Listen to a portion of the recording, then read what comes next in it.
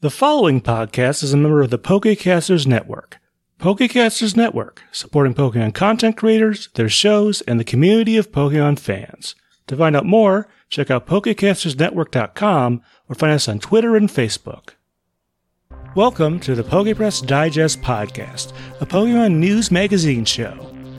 Here you'll find some of the best content offered by our site. For more, visit us at pokepress.blogspot.com. This episode has two segments. In the first, Anne from PKE Podcast joins me to discuss the music of My Pokemon Ranch for the Wii. Well, it might be light in a lot of areas. This title still had enough material for us to make some observations. As usual, there's a game discussion after the outro. Our second segment is a round of Pokemon music trivia. Anne tests her knowledge against a quiz covering the games, anime, and more. If you'd like to give it a try, there's a link in the episode description. Thanks.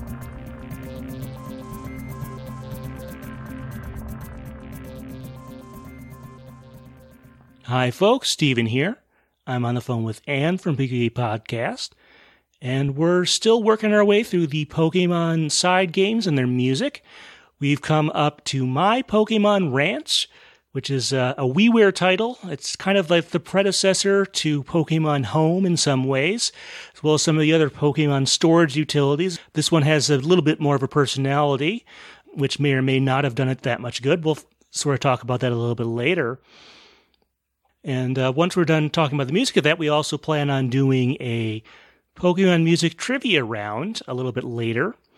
So that's something a little bit special that we're trying out just for this time because My Pokemon Ranch isn't that big of a title in musical content or otherwise, but we still wanted to talk about it.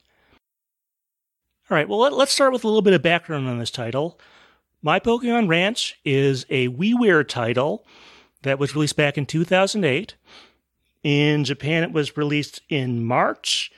In North America, it was released in June of 2008. And in Europe and Australia, it was released in July of 2008. So not too far apart. It's a fourth-generation side game. And maybe the word game is a little bit loose here because it's actually more of a storage utility. Sort of the follow-up, I guess, the Pokemon Box and the predecessor to the modern Pokemon Home. They decided to give it a little bit of a backstory and try to give it some personality. We'll kind of talk about how well that worked. But as far as when this originally came out, I definitely remember hearing about it. I did pick it up. It was 1,000 Wii points, which is about $10 in real money back in the day. This is before Nintendo started letting you just directly buy stuff with a credit card and stuff like that. You had to buy the points, then buy the thing. I played it for a little while. I enjoyed it a little bit, but I kind of did get pretty tired out of it.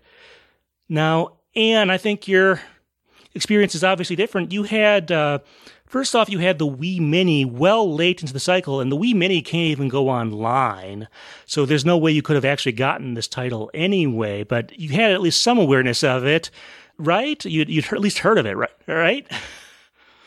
Yeah, its infamy lives on strong. Again, I have a lot of, awareness of it, and I know I never owned it, so I'm not entirely sure where it comes from, if it's just from, again, the reputation it has just being so incredibly profound, or if, somebody actually did bring it to a convention and I happened to wander by it at some point. So it's kind of an odd place in my Pokemon life. Well, odd is definitely a word you could use. Well, as far as the actual production, we don't know a ton about who exactly worked on it, other than it was published by Umbrella, who I'm sure the folks at home will probably know worked on Hey You Pikachu and Pokemon Channel, another couple oddities in the Pokemon side game lineup. And I did check through, I did take a look today. There doesn't seem to be any sort of credits that go with the game. However, it's pretty likely that the music in this game was done by Miki Obata, who worked on most, if not all, of Umbrella's Pokemon games. I assume, Anne, based on the style in here, that's sort of your agreement as well. Yeah, the styles definitely match, and Bulbapedia has a staff list that, again, seems to imply that Miku Obata was kind of running the show for sound design and probably music as well. So that's probably a good guess. Yeah. Did you ever find out any more information? It's been a little while since we talked about, I think the last game of theirs we talked about with Pokemon Dash. Did you find out anything since then? I still cannot fully decide. I feel like they are probably not the same person that we thought they were, but I still haven't found, like, definitive, like, you know, somebody wrote an article that I can, you know, translate and read proof. So I'm sorry, everybody. I've failed in my duties. I guess maybe she just wants to be left to herself, since she is apparently retired now. But some people like to, just do their job really well. As far as kind of the overall style of their, definitely would call most of the music in this title sedate. It's not super energetic. Not that there isn't a ton of energetic music in some of the other Umbrella Pokemon games, but there is a little bit, and there's a little bit here, but definitely more on the low-key side of the music spectrum. I assume that you would agree with that, Anne. Yeah, it does feel a little more stripped down and less full than some of the past ones. Yeah, while listening to the soundtrack of this game, I did try and figure out on my own whether there was any influence from sort of this being a Wii game. I was wondering if there was any influence from sort of the other Wii menu type stuff, like the shop channel is a lot more energetic than most of what's in this game, but I was thinking more like the regular Wii menu or maybe the Mii channel or stuff like that. I think there might be a little influence there from this, but I can't, put my finger on anything that might sort of definitively put that one way or the other. But I was curious if you sort of had that in the back of your mind at all.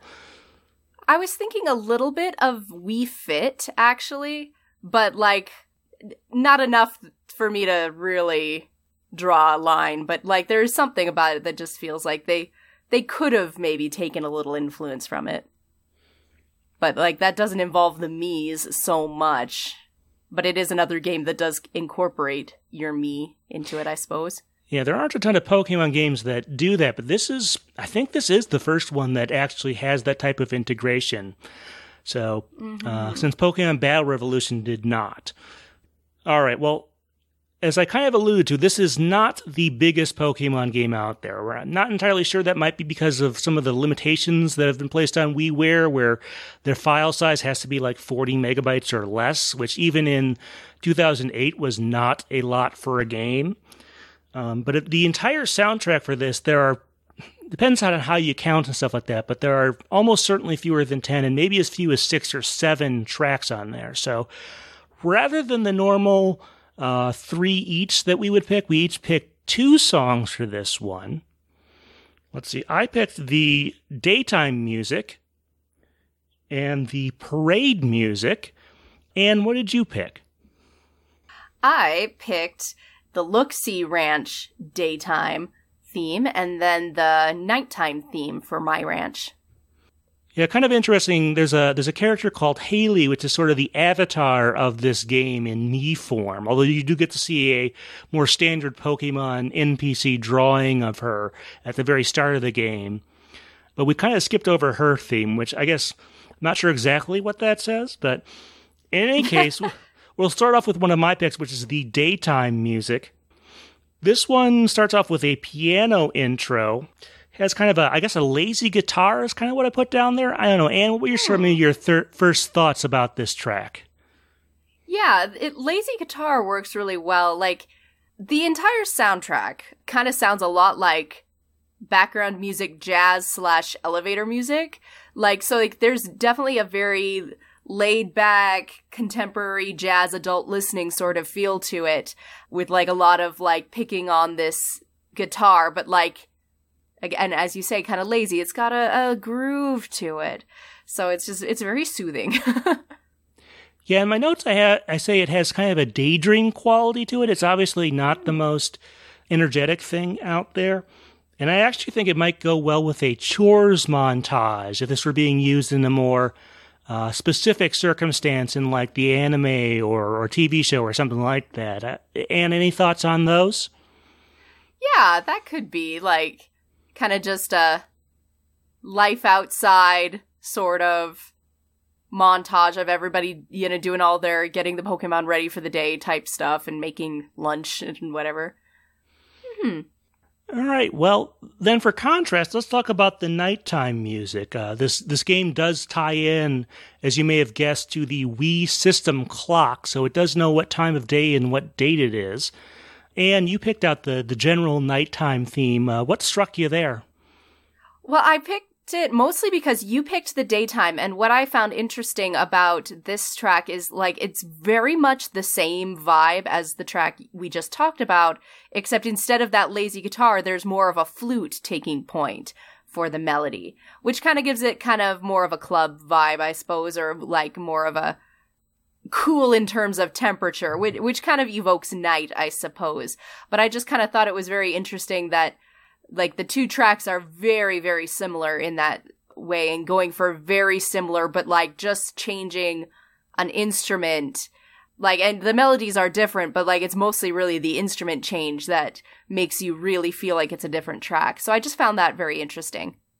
Yeah, there does seem to be a little bit of a melodic through line between some of the tracks here. It's not as strong as it is in something like, I think the strongest one out there is probably Hey You Pikachu. And then, of course, in Pokemon Channel, there's sort of the Pokemon Channel theme that is in a lot of the TV eye catches and stuff like that. But there's a little bit of a through line here. One thing I kind of noticed with some of the tracks is there seems to be a very faint strings part in some of them. Did you pick that out at all? In some of them, it doesn't seem to be as prominent as, again, like kind of that piano sort of keyboard vibes, but like there is a little bit of it, yeah. Well, as far as this nighttime track, coming back to that, I think the mood I came up with for this one was calming, because it definitely has that feel to it. You seem to have alluded to that there. I assume you kind of agree with that sentiment. I do. Yeah, calming is a good way to put it, but in a different way than the daytime theme. All right, then let's go on to my second pick. This is probably the most energetic song on the soundtrack. There are a couple that have a little more energy than the last two we talked about, but this one is the Parade theme. So one thing you can do in this game is there's an option, I think, called Parade. I forget if it's like a top-level option or if it's buried somewhere, but you can definitely go into that. And what it'll do is you'll have one of your Miis in the front, and then all your Pokemon that you have in the ranch, which can go up into the hundreds or even to like 1,000 or more, will sort of file in line behind you. And then there's this music that comes up. And, to be honest, I don't know that it's my favorite song from this game. It probably isn't, but it's just such a departure from pretty much everything else that I wanted to sort of put it out there. As you might guess, it's sort of a celebration march type of deal where, you have a band playing or a marching band or stuff like that. I assume, Anne, that sort of jumped out to you right away there. Yeah, absolutely. And it's kind of interesting to me that, like, again, as you say, it's actually got some energy and a rhythm and like a slightly different rhythm too than every other track on the soundtrack, and yet it's still almost a little bit more laid back than I would expect. So like they stayed on brand even at this moment, and that's interesting. Yeah, I'm also thinking from maybe, I don't know if fidelity is the right word to use here, but from that standpoint, it seems like there might be a they didn't want it to sound like it was recorded in a studio, so they wanted to have it more of like a live marching band type of feel, which is what it's supposed to evoke. Interesting. Yeah, but like any marching band song, pretty much it's got horns, drums, I think some woodwinds as well. So that was sort of what stood out to me. I had to pick this one out, even though it may not technically be my favorite to listen to. It stands out from the rest of the soundtrack. Mm-hmm. And they definitely did a good job of giving it, as you say, structure and a bit more variation so that if you had to loop it for a long time, if you were one of the people with a lot of Pokemon, like I can see how it wouldn't get so incredibly tedious after number, 200, however many you can have in this game. Many more than that, actually. This is Gen 4, right? Well, you can have multiples of the same Pokemon in your ranch. Yeah. So someone probably really went for everything. Oh, yes. All right. Well, it isn't just your ranch in this game. I think most of this doesn't work anymore because the Wii Online stuff has long been shut down for years now. But you actually have the possibility of having visitors come to your ranch and going to visit other people's ranches. And that brings in another set of day and night tunes. And you picked the Look-See Ranch daytime theme. What sort of caught your attention there? Well, I actually like this song for starters. Like, not that I dislike all the others, but like when I was listening to that, like I just really enjoyed this track. Of all of them, it is the most jazzy and like makes me feel like I'm in kind of like a classic, nightclub with a pianist and, a sultry singer. Like, that's the mood it evoked, which doesn't really seem to fit the vibe of the ranch in the daytime, but whatever. But I really liked it, and like to the point like that it sounded like that I really almost expected vocals to come in at some point. It also reminds me of a song I've been listening to a lot lately, On the Rocks, a Vocaloid song. Like, it just kind of very much has that vibe of just, you're in an old jazzy nightclub. And yeah, so I think that's interesting, the juxtaposition of, like, I would have expected a vibe like that to fit the nighttime a little bit more, maybe, not the daytime. It just feels, again, a very indoor sort of vibe rather than a ranch in the outdoors. But also, I just really like this song. Yeah, there weren't any songs in this game I actively disliked or anything like that. This one was just another pleasant one, I guess. That part you said about, expecting a voice to come in, I don't think they could have done that with the WiiWare size limitations very well. But just thinking about it myself, I thought they could bring in one or two more parts on this one. What else did you have to say about that?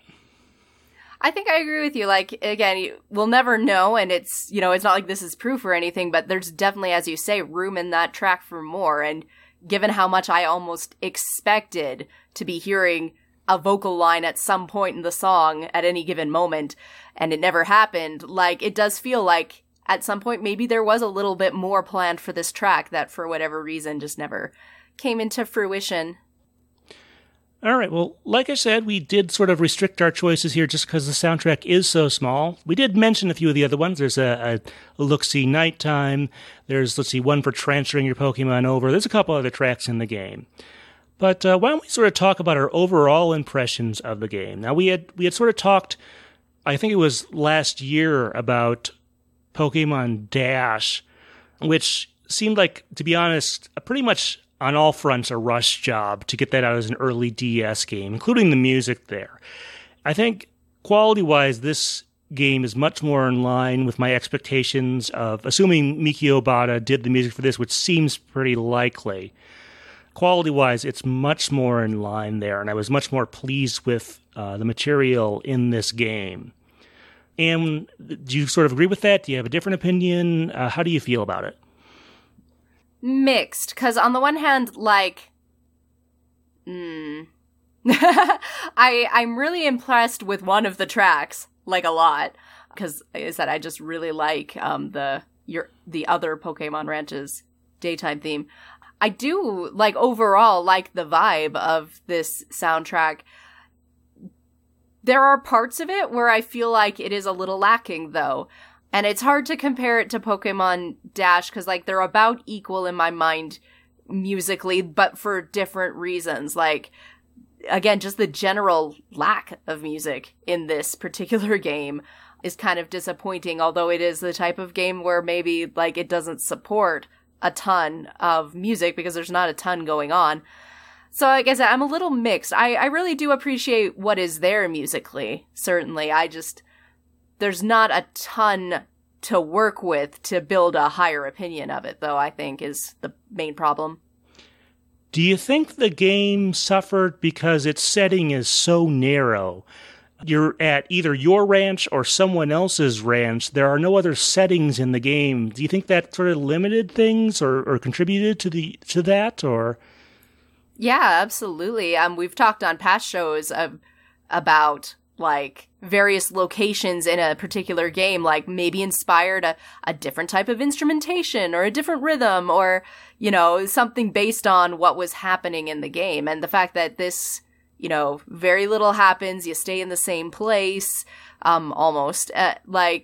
There's just less opportunities for new ideas to come and less reason to show us, the listener, these new ideas, if anybody had any. So it's, like I said, it's just not much. Yeah, another consideration is that, there's a tendency, at least for some folks, to leave this game on for a long time to see if things will happen and stuff like that. How well do you think particularly the main daytime and nighttime themes, if you had to listen to them for, 20 plus minutes on end, how do you think you would feel about that? Ooh. I can see that getting tedious after a while. I think, again, this type of music, it just, again, being very jazzy, has a bit more of a shelf life in that department because it doesn't hit your brain in that very 4-on-4 structured, repetitive way. But that doesn't necessarily mean it can stand up to 20 minutes, an hour, whatever, of just repetition. These are not super long tracks to begin with.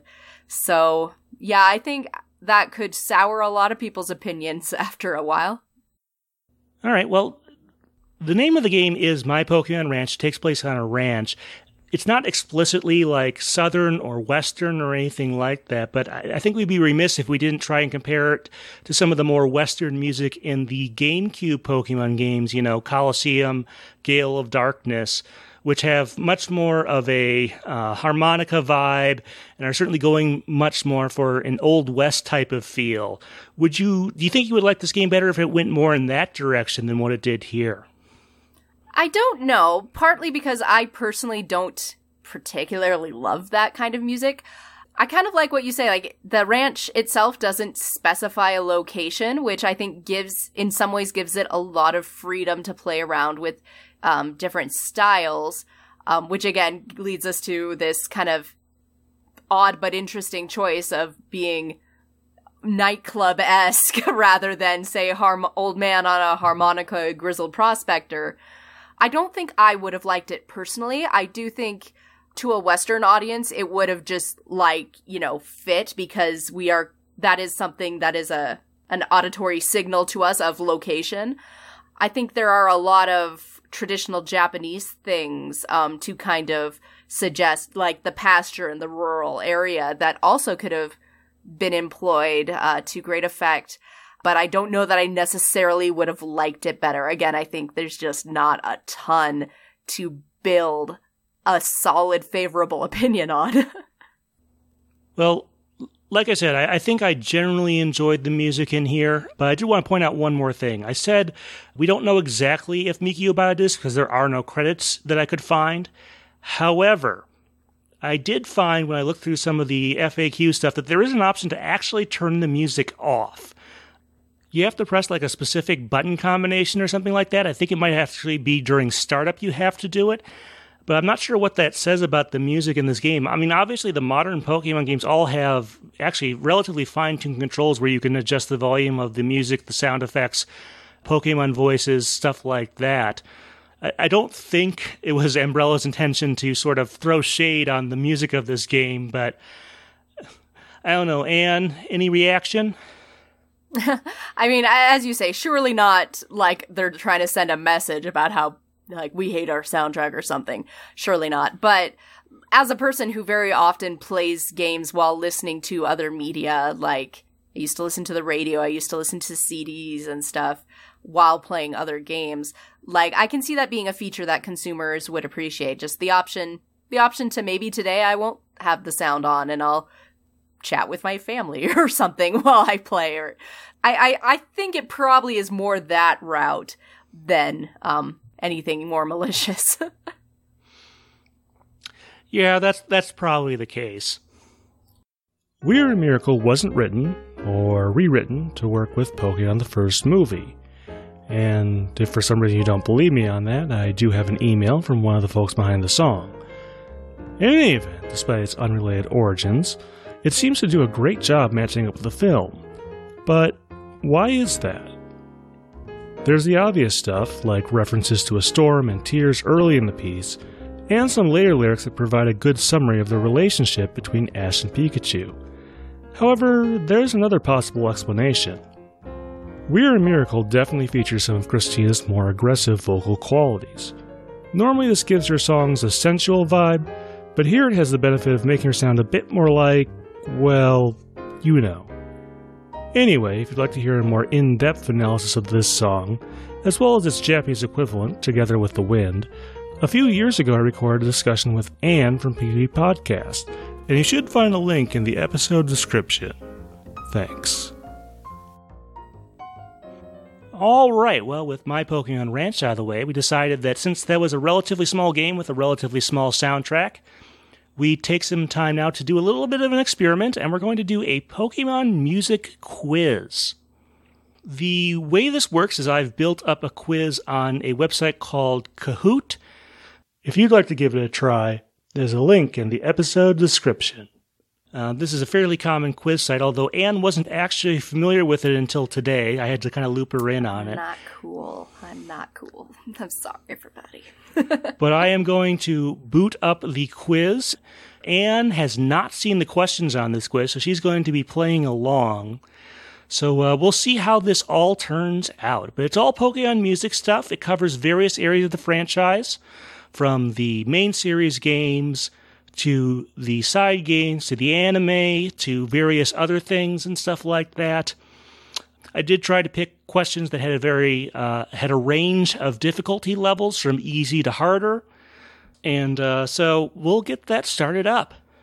But definitely, if anyone's watching this like a day or two later and thinks it would be fun to participate in the future, please let us know. We can try to run this again. Yeah, I am totally up for running this again sometime. It did take me a little while to come up with what I felt were good questions for this.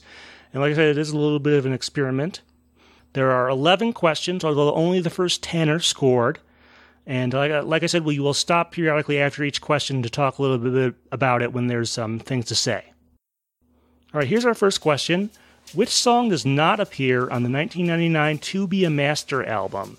Your choices are Misty's Song, My Best Friends, Everything Changes, or Song of Jigglypuff. And the correct answer is Song of Jigglypuff. That is actually on the... I did start off with what I hoped was a little bit of an easy question. Jigglypuff was in the anime by the time the To Be a Master album came out, but that song is actually on Totally Pokemon, or the Pokemon 3 soundtrack. Okay, Anne, answer that very quickly. The faster you answer, the more points you get. Anne has 827 points. I believe the maximum is 1,000 on a normal question, assuming you can buzz in like the instant the choices appear. All right, well, we'll go on to question 2 now. Mark Muller, co-writer of Somewhere Someday, is known for writing the theme to which of these TV shows? Teenage Mutant Ninja Turtles, 1987, Garfield and Friends, Super Mario World, or Chip 'n Dale Rescue Rangers? Gosh, I'm not... And the correct answer is Chip 'n Dale Rescue Rangers. Yes! He also wrote the theme song to DuckTales, but since there was obviously that movie, I haven't seen it yet because I don't have Disney Plus, unfortunately, that does the Where Are They Now thing with the Chip 'n Dale Rescue Rangers. I forget who wrote most of the other ones on there. I do know Super Mario World was written by a different Mark. Mark Mothersbaugh, I think is how it's pronounced, but he's originally from Devo. But Mark Muller, who wrote Chip 'n Dale Rescue Rangers, wrote that, also wrote DuckTales. So I should have probably said before we started this that reading some of my stuff will help you with some of the questions on here, because I did get a chance to interview Mark back in 2017 when the DuckTales reboot came out. Apparently, he did have a small part to play in alerting folks at Atlantic to the NSYNC version of Somewhere Someday. Anne, did you have any thoughts on any of this, or just kind of curious?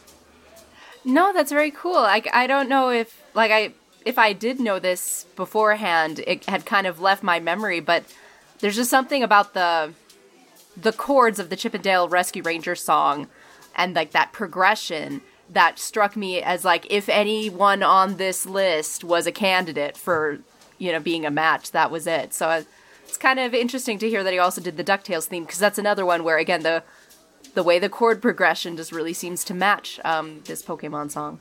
Yeah. Somewhere Some Days does sometimes sound like a slowed-down version of the DuckTales theme. I really wish I had asked him what a duck blur was, to be honest, but I forgot that part. So We'll never know. all right, well, let's see how you did points-wise. All right, you got about A long time for that one. a little longer. That was a little bit of a harder question for you, Anne, but you did get about 600 points. You're up to 1468. All right, let's move on to question 3. An Unwavering Heart originally appeared in what generation? Sun and Moon, Black and White, Sword and Shield, X and Y. I don't know. It's like, I'll divulge what Anne picked. She picked Sun and Moon, but the correct answer is Black and White. So it's sometimes the song is referred to as Unwavering Emotions. It's sort of a loose translation since the title, I assume, is originally Japanese. Or I think it's also commonly associated with the character of Bianca, but that probably would have made it a little bit... That would have been easier if I had said Bianca's theme. But Fair. Yeah. Too easy. But this is probably one of the biggest songs to come out of that generation in terms of like main series game music. It's not the most complex melody, but it's a lot. It definitely fits the Unwavering Heart aspect. Do you know which track I'm talking about, Anne, right? I think so, yeah. All right. Well, Anne, no points for that one since you did get it wrong, but we'll move on to the next question. That's okay. Cahoots is telling me it believes in me. Aim to be a Pokemon Master is used in which side game? Pokemon Puzzle Challenge, Pokemon Pinball, Pokemon Channel, or Pokemon Stadium? I feel confident on this one. And the correct answer is Pokemon Pinball, which kind of sadly may be one of the reasons that game never made it to the 3DS Virtual Console, if I had to guess a reason for that, because the Game Boy Advance one is, but this one is not. Pokemon Pinball, yeah, it has Aim to be a Pokemon Master as one of the table, I think it's the Ketchum/Evolution themes on there. It actually says, like, Let's Get Pokemon on there. I can only assume one of the reasons they didn't switch it over to the English one is just because it wasn't, this was pretty early in the lifetime of the franchise coming to the West. But it's the Pokemon Pinball itself has some stuff from, like, Gold and Silver. It's possible some stuff showed up even later in there. It's got some neat arrangements of stuff. It's musically a very interesting game. Anna, did you have anything to add to that? Yeah, again, as you say, musically an interesting game. I have a lot of fond/panicked memories of trying to catch/evolve a Pokemon, and, like, Mizase Pokemon Master starts playing at, like, 500 times speed. So, no, I do rather like that song, though, so it's okay. Yeah, I think mechanically it works pretty well. All right, let's see. And you got you got that very quickly. You got almost 900 points or thereabouts there. You're at 2314 as your score so far. Okay, let's move on to the next question. In 2021, Pokemon released a spoof of Never Gonna Give You Up centered on what species? Bidoof, Psyduck, Pikachu, or Magikarp? I should know this. It's Bidoof. Of course it's Bidoof.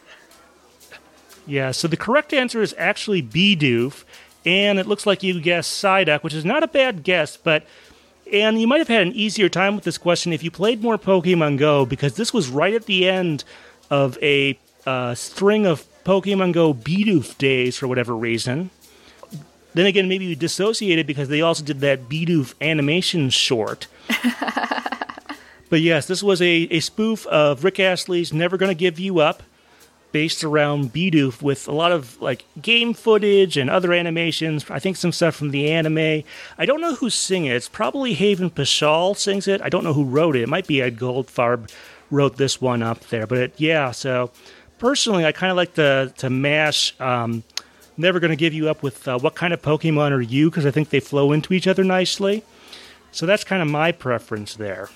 Oh, yeah, somebody work on that fan cover, fan remix. All right, well, no points for that one. Let's take a look at our next question. In Pokemon Red and Blue, which of these cities uses a different theme than the others? Celadon City, Viridian City, Saffron City, Pewter City. I thought I knew it, and now, because my gut says Celadon City, but now that I'm thinking about it, I think it's actually Viridian City, but I'm going to go with my gut because that's what they told me to do on the multiple choice tests. All right, well, the correct answer is Celadon City. Yeah! Yeah, for whatever reason, there's also Cerulean City and Fuchsia City also use the same theme for whatever reason. I guess they just didn't have enough time to make different things, or maybe there's some other nomenclature there. But yes, Celadon City uses a different theme than the other three, which all use the same thing, Viridian, Pewter, and Saffron, which is, I guess, especially interesting since Pewter and Viridian are right, other than the forest, are right next to each other. Right, yeah. I do kind of wish with some of the remakes they had differentiated them more. Like, even if they don't totally change it, they use different instrumentation for each. Mm-hmm. In the later games, like, I know two of the cities in Gold and Silver have the same theme in Johto. So it's not something they totally gave up on, but I think in the later games they do a better job of that. I don't know if Junichi Masuda was also like a programmer on the original Pokemon game, so he might have just been really stretched thin there, in addition to doing all the music in there. So... yeah, no, I'm kind of reminded of that World Ends With You kind of poke the fourth wall line, where they're basically being like, sometimes you can't finish your game on time and you just do it. All right, let's see. So yeah, there's about 500 points there for Anne, so pretty good. But yeah, you admitted you had a little bit of trouble figuring out which to pick there. Yeah, that one was tougher. All right, we got a couple more questions. The first performance of Pokemon Symphonic Evolutions was in what city? Seattle, Washington, Washington, D.C., Dallas, Texas, New York, New York. The first one. All right, the correct answer is Washington, D.C. I think, Anne, it looks like you guessed New York, New York. No. Not a bad guess, but I have an unfair advantage since I was at this concert. This was at the Pokemon World Championships in 2014, I believe, that year. Worlds was also in D.C. in 2019, but they didn't do another concert then. Really a fun time there. And I know you didn't get a chance to go to one of these. I'm pretty sure they came to at least Denver and or Salt Lake City. I don't know if they did both or one, but I'm pretty sure they did at least one of those. But you just sort of passed you by there, it sounds like. Unfortunately, but it does sound like it was lovely. Like I think you interviewed a violinist there, right? Yeah, I had a chance to interview the concert mistress. That's the first chair, first violin of the orchestra. I managed to catch her on the way out. We did a written interview back then. So that was a lot of fun, and that was nice to be able to get that in there. I also went to another one of these that was in Milwaukee the following year, and I did an interview with my mom about that one, who's a now retired orchestra teacher. She actually just formally retired recently, as of when we're recording this. But yeah, and this concert series may come up again because I want to do in the future, I want to do a thing of like, what's the best version of the Pokemon English theme song out there, where we compare all the official versions of it. And this concert series, they did a version of that. Okay, and missed that one as well, but You can't win them all. We'll be going on to the next question now. How many members were in the music group Johto? 4, 6, 7, or 5? I think it was. No, maybe it's too late. So the correct answer is 6. Pretty sure about that one. I think there were 3 males, 3 females, different ethnicities. So they tried to spread things out as well as they could. But yes, Johto wasn't just the name of the Gold and Silver and Crystal region, but it was also the name of a group that appears on Totally Pokemon and the Pokemon 3 soundtrack. No, I do remember that. I don't remember terribly loving the Johto Poke Rap a lot, but I do remember loving, like, the energy of that group performing it. Like, I don't know, it just kind of filled your young vibes of S Club 7 kind of niche in my soul. Yeah, a little bit like that, I suppose. I've been trying to track those members down. I've found traces of them online now and again, but never been able to get in touch with one of them. So if someone is, feel free to send them my way, and I should probably do another look again for that to see what they're up to at the moment. Okay, Anne did get that one, by the way, so she got a fair number of points on it. She's up to 37-24 at this point. Who wrote the music for Pokemon trading card game for Game Boy? Ichiro Shimekura, Minako Amano, Ikuko Mumori, or Tsukasa Tawada? Okay, the correct answer is Ichiro Shimekura. Hopefully I said those about right. So Ichiro worked for Hudson for a while. He also worked on some of the Mario Party stuff that Hudson did. And it looks like you answered Tsukasa Tawada, who worked on and still works on the Genius Sonority Pokemon game. So that's the XD Gale of Darkness, Pokemon Coliseum, Pokemon Battle Revolution, Troze. Cafe Mix is the latest thing that he's worked on. I'm sure whatever they're working on next, he's on there too. He's also worked on a couple of non-Pokemon games for music. Minako Amano worked on Pokemon Puzzle Challenge, though she's much better known for her work on the Metroid series. Ikoku Mumori is the person who worked on Pokemon Snap, if I remember correctly, when I looked these up earlier today when I was writing these questions. So they were all, somewhat valid names in there. I didn't try to put anything too far off on there. All right, we have a couple more questions on this one. The Master Saga is a compilation of Pokemon music from what country? Australia, Mexico, Italy, Turkey. I think I know this one pretty easily. Would be really embarrassing if I got it wrong, but... So the correct answer is Italy. So for those not aware, for the first 10 seasons or so of the anime, as was common in the country for other shows as well, Italy uses its own themes for the Pokemon anime openings. They're different than what you have in the rest of the Western countries. And you can actually, thankfully, pick up most of those, regardless of what country you live in, on the Master Saga, as well as a couple of other albums. It's interesting. They even went so far as to do a special theme for Pokemon Chronicles. And even if you don't understand Italian beyond things on a menu, I strongly recommend you check some of that stuff out. We talked about it a lot in our European Pokemon music episode that we did a couple years ago. So a lot of fun stuff there. I'm not surprised that since Anne did a lot of research on that side of things, that she got that one relatively quickly. And anything you want to tack on here? Yeah, I just agree. Definitely check it out if you haven't. Those tracks, I don't speak Italian, but they're a lot of fun and they're so energetic. And several of those songs, not just on our European Pokemon music discussion, have crept into other discussions as well.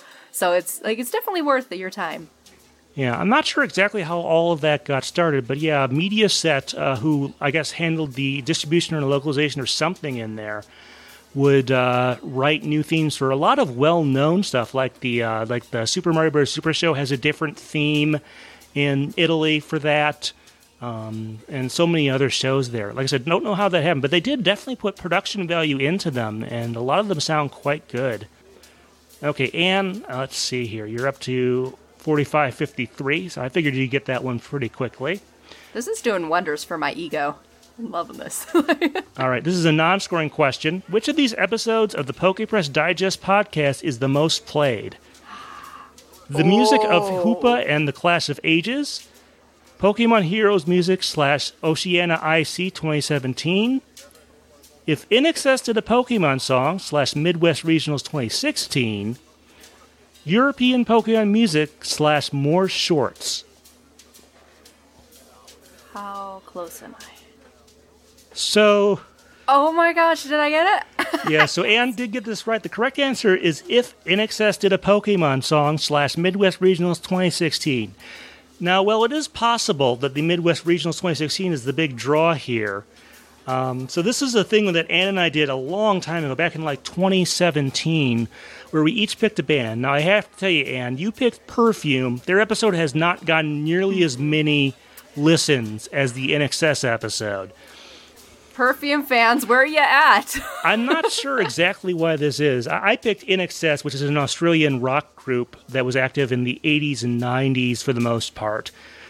My best guess, I'm sure people find it an interesting concept, but I can't imagine there's a huge overlap in the two of them, maybe. Like, my best guesses are that people, like, it's trying to get something out of the word, like, Shinx, which is a near anagram of INXS. The way the band name is spelled, INXS, is literally how it's spelled there. Or it thinks it's actually the Pokemon. Or that they're using the codename of the Nintendo Switch, which is the NX. And if you know INXS's discography, they actually have an album called Switch that they released in 2005. So it's, I guess that's what you get when your chief marketing person used to work at VH1. I don't know. But I really don't have a good explanation. That is, if INXS did a Pokemon song, it is actually the third most popular episode. These are all popular episodes, actually. Mm-hmm. But that is the third most popular episode to date of the podcast. Obviously, this favors older episodes a little bit, but like the number one episode is the debut episode, our Pokemon 2000 / My Life in Gaming. And then number 2 is our Detective Pikachu music discussion episode, and this is number 3. So let's talk about some of the other ones there, since, like I said, I just don't have a great explanation. All right, let's talk about, first of all, music of Hoopa and the Clash of Ages. So, I'm surprised that one's so high. Yeah, so although the XY movies are not maybe the best regarded by the fan base or whatever, they eventually led to the reboot continuity of movies that we're in currently, there is a very clear commercial winner of the XY movies, and it's definitely Hoopa and the Clash of Ages. Even before, like, some of the Pokemon Go stuff, and possibly even before it's showing up in Pokemon Masters. Hoopa seems like it's been a very popular Pokemon, and so has its associated movie. So if you look, like, on iTunes, like, I've seen it trace into the top 200 of kids and family. Usually you only see, like, well, obviously Detective Pikachu is usually pretty high up there on iTunes Kids and Family. Pokemon the first movie you'll trace in pretty frequently. You'll see Pokemon 2000 in there a few times a month usually when I check in the top 200 list for that genre. Hoopa and the Clash of Ages has made it in there, so it is quite popular as a movie, and I guess some of that must translate over to the episode where we talk about it. So there is a fair amount of material there, both with there being 2 separate scores and different themes and stuff like that. Going on to the other choices, Pokemon Heroes music / Oceania IC 2017. Early episode. Also, I think Pokemon Heroes is just kind of a popular movie musically. It's got some great score elements, some great vocal songs in there, so I'm sure people like to hear about that. And then we mentioned this episode a little bit earlier, European Pokemon music / more shorts. European Pokemon music is probably the big draw there. We talked about a lot of different things, songs that were unique or very different in the European context. That's obviously where we talk about the Italian stuff, but also some German stuff. I don't know, Anne, any other thoughts on this sort of list? Like I said, these are all popular episodes. Yeah. Yeah, no, like, I'm happy to see the Pokemon Heroes music one really high, because I really enjoyed that episode, and, like, there's so much good music. European Pokemon music, too. Like I said, I'm surprised about Hoopa, but as you say, yeah, there was a lot to work with for that one, too, so it's just, this is cool. Yeah, so like I said, I really cannot, as a fan of the band, I cannot explain why the INXS episode, maybe we should do more of those If Blank did a Pokemon song episodes. I've thought about that. For real. I've got some ideas for like Bon Jovi and maybe a couple other groups out there, but if you want us to revisit that, let us know, because that episode seems to have done quite well. I don't know if it's just that outrageous, or if people think INXS, the way it's spelled, is a Pokemon they forgot about, but, yeah, so... Let's see, that was the non-scoring question, so no additional points for that one. I didn't think it was completely fair to put that in there. Also, since you could easily look it up if you had time on the SoundCloud page. But Anne, you got 7 out of 11 correct. I believe that does count the one at the end there. 4,553 points. If we do this again, we'll certainly see what happens there. Yes, somebody come challenge my throne. Yes, if you did, by the way, pause the podcast and then take this quiz yourself, let us know what you got there. You can reach us online at pokepress@gmail.com, Pokepress on Twitter, or you can always leave a comment on one of these videos. All right, well, speaking of feedback, we have a few things to go over from some recent things I've published. First off, about a month before we recorded this, I had a chance to interview James D. Train Williams. As many of you will know, he does the singing part of the original English Poke Rap. He's also got some credits on Aaron Carter's Have Some Fun with the Funk from the Pokemon the First Movie soundtrack, so he does show up on actually both of those albums, which is kind of neat. I had a chance, like I said, to talk to him recently and learned a lot of stuff. I got a number of comments here from like DDDO33, who thinks it's really cool, and let's see, Richard Wright also felt that was really neat. You know, it was an interesting experience because remember, when this is the first like full English Pokemon song that gets recorded, because like yes, there is a theme song for the TV show, but the full version of that comes much later. And, you know, he had to go off of virtually nothing. Now, he admits he didn't have to say the actual Pokemon name, so he had the easy part, as opposed to Bobby Floyd. And speaking of which, one thing that D-Train let us know is Bobby Floyd, the guy who did the Pokemon names on there, and sadly is no longer with us, he was actually the voice you would hear in like the 80s and 90s in a lot of Jamaican tourism ads as sort of a stand-in for Bob Marley. Singing one of his songs in there, or a variation of it, to put it in there. So DDO3 says, yes, I've seen those commercials with Bobby Floyd, the other half of the Poke Rap. And I'm sure you've seen this one. If you're listening to this on the podcast feed, you have to go back about 4 or 5 episodes to find it. But any thoughts on the interview overall? No, this is so cool that you were able to have a conversation with him. Like, again, he has a lot of stories about working in entertainment, and it's just, I don't know, it's like, it's always a little mind-boggling when you're able to talk to somebody who is the voice of your childhood in a way, who did something that is so iconic. Like, I can picture the Poke Rap and the exact sound of it in my head. So that's very cool. Yeah, it was a great opportunity. Just in case you're curious, I got it through Paul Umbach, who I interviewed last year, who did the engineering work on Have Some Fun with the Funk. D-Train is someone I've been looking to for a while. He's got quite a varied career. He's in the process of getting an internship isn't the right word. What is it? Oh, a residency set up in Las Vegas, where he lives nowadays.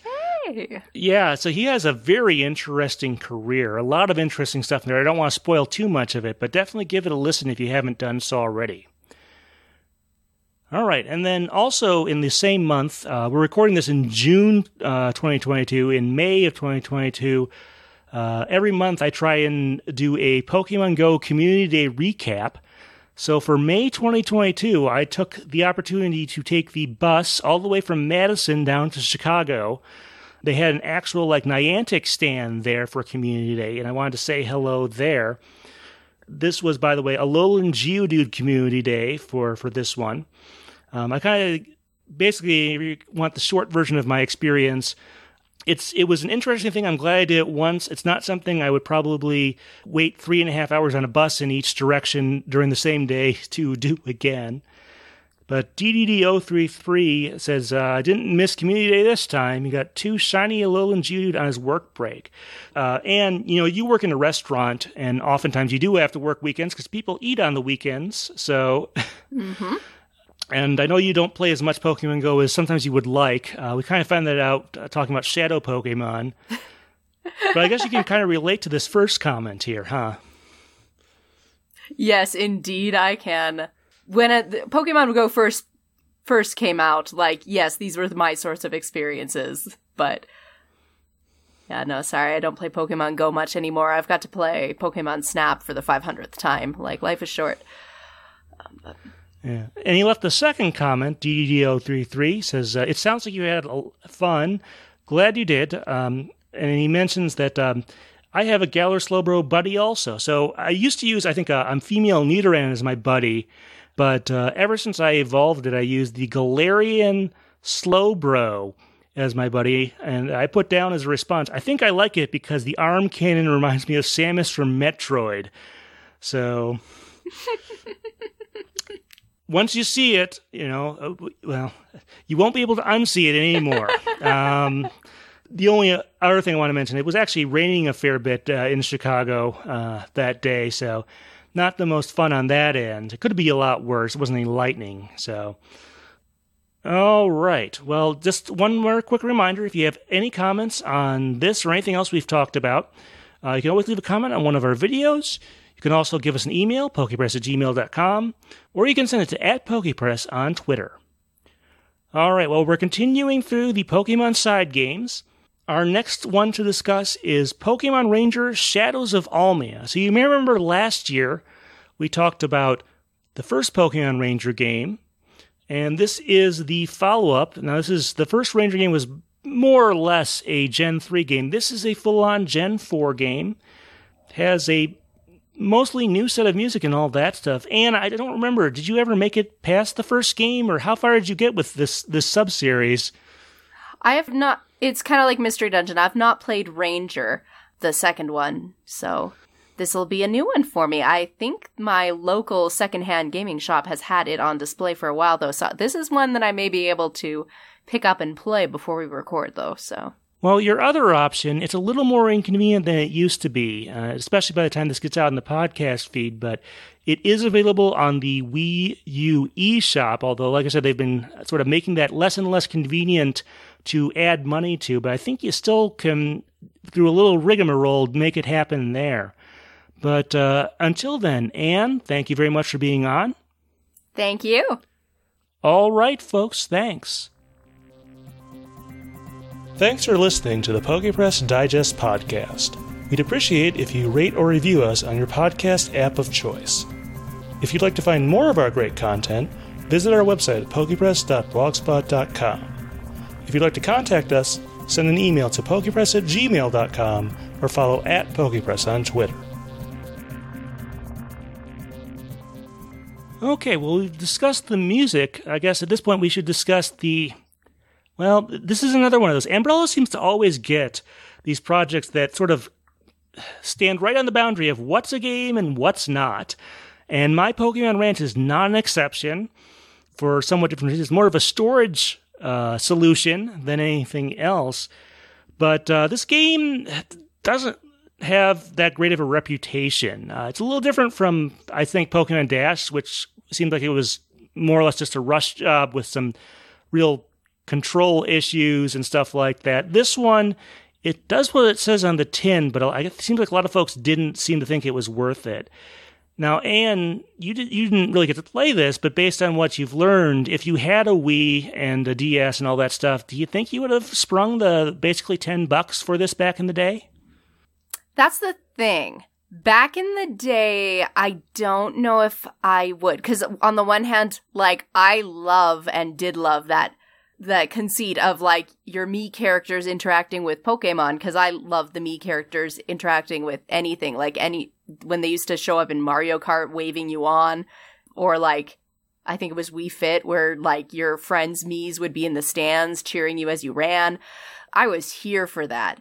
So I think I would have loved the idea, but back in the day, $10, I might have balked at it, especially given the reputation it has. I think a lot of other people did too, or like $10 is a little much for something that's kind of just a cute novelty.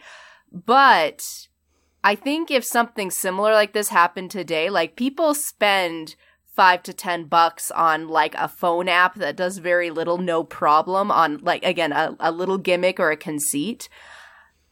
I wonder if like the timing is everything. Because back in the day, $10 for any game, even if it was a little one, felt maybe like a bit much. Whereas now, I feel like $10 for that comparable value, or like folding it into like a Nintendo premium subscription or something, might be an easier pill to swallow for the same type of content. So that's my thought. Well, to a certain degree, you do have to compare to what you got for free for channels on the Wii, because it is sort of in a not completely dissimilar space as a channel that you sort of just check periodically. You got the Mii channel. There was also the Check Me Out channel where you had like Mii Maker contests. Pretty sure that was free. There was the Forecast channel where you got the weather. There was a news channel. There was the Everybody Votes channel, which I had a lot of fun with that while that ran. Let's see, there's a web browser that you got with it. Eventually there was a free YouTube channel and stuff like that. You look at all that stuff, and there might be one or two others that were free channel downloads. Compared to spending $10 on a Pokemon storage solution like this, maybe it doesn't sound like the best value there. True. I mean, it's definitely got charm to it. There's some stuff we'll talk about in the various things there, but I don't know, if this had been something, if Nintendo would have or the Pokemon would just eat the cost of making it, and then just put it out there for people who have Diamond or Pearl, to spur on a couple extra sales here or there. Certainly, people wouldn't have balked at a free thing. They might still have ridiculed it a bit, but it's like, Yeah. Or like the current thing they do now, like the free with the in-app purchases option. Yeah, sort of the freemium model. Yes.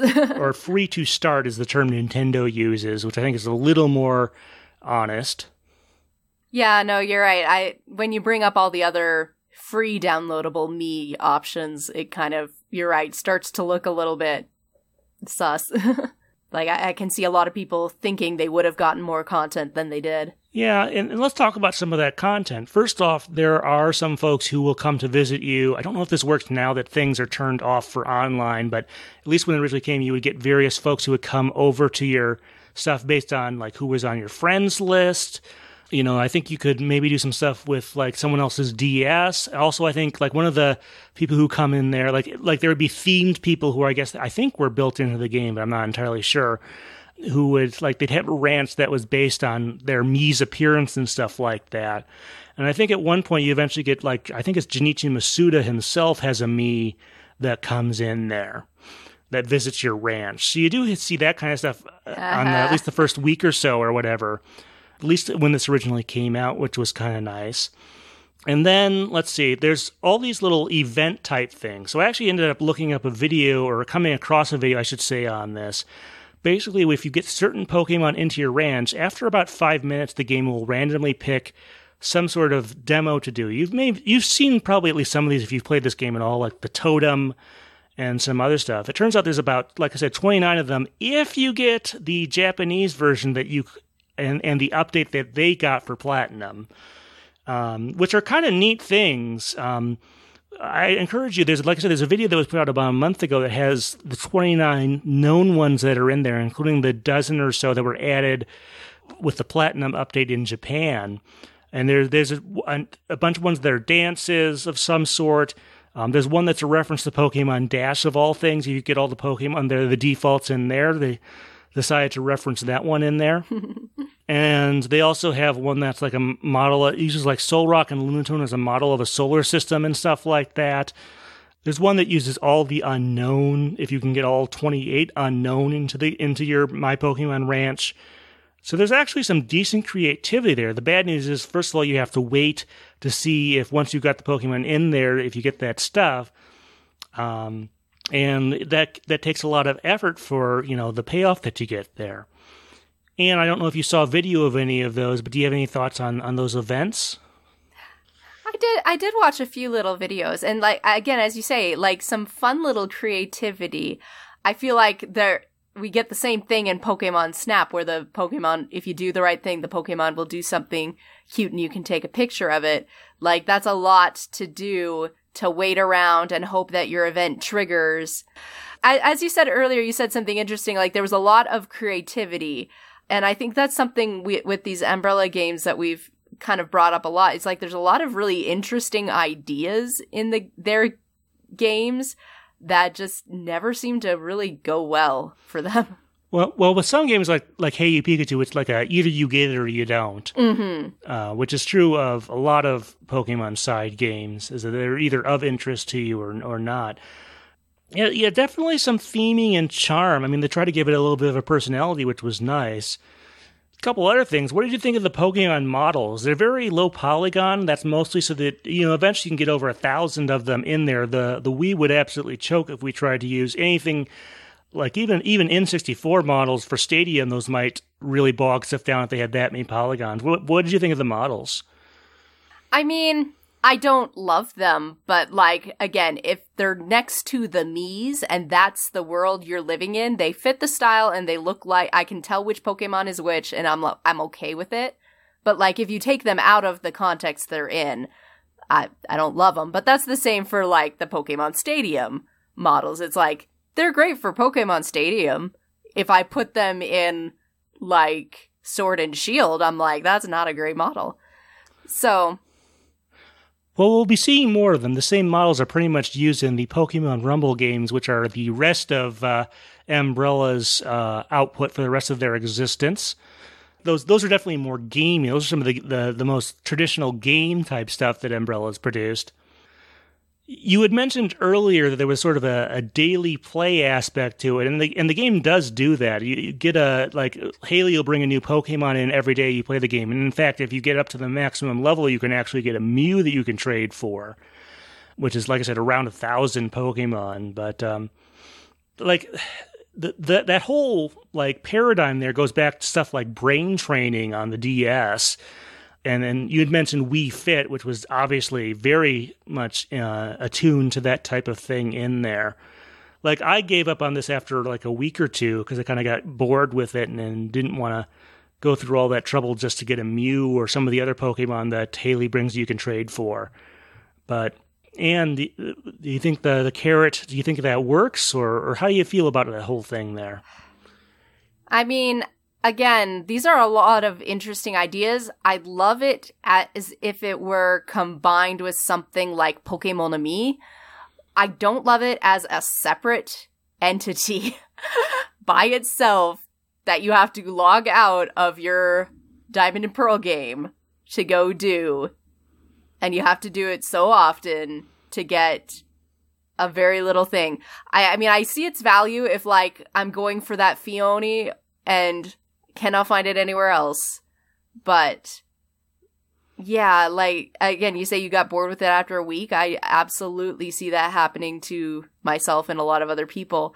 And the fact that it's not part of the game you're already playing with Diamond and Pearl, I think kind of hurts it. The concept of this works better folded in. I see the logic in, like, we need a place to store all your Pokemon outside of the game.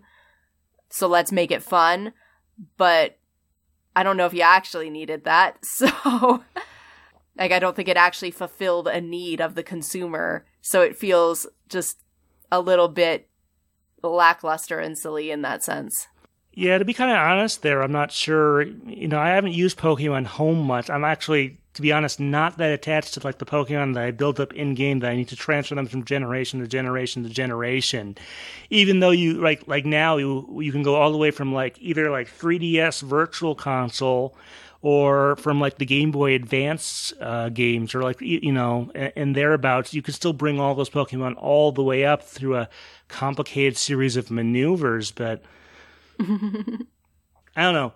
Maybe I'm not the right market for this type of thing either. I mean, compared to, I guess, what Pokemon Box goes for on the used market, $10 may not seem like a lot, but... Yeah, I definitely think there was a point in my life where something like this might have had more of an attraction to me, or like Pokemon Home too, and the thought of, bringing along my team of amazing Magikarp up from Pokemon Crystal to just wreck everything.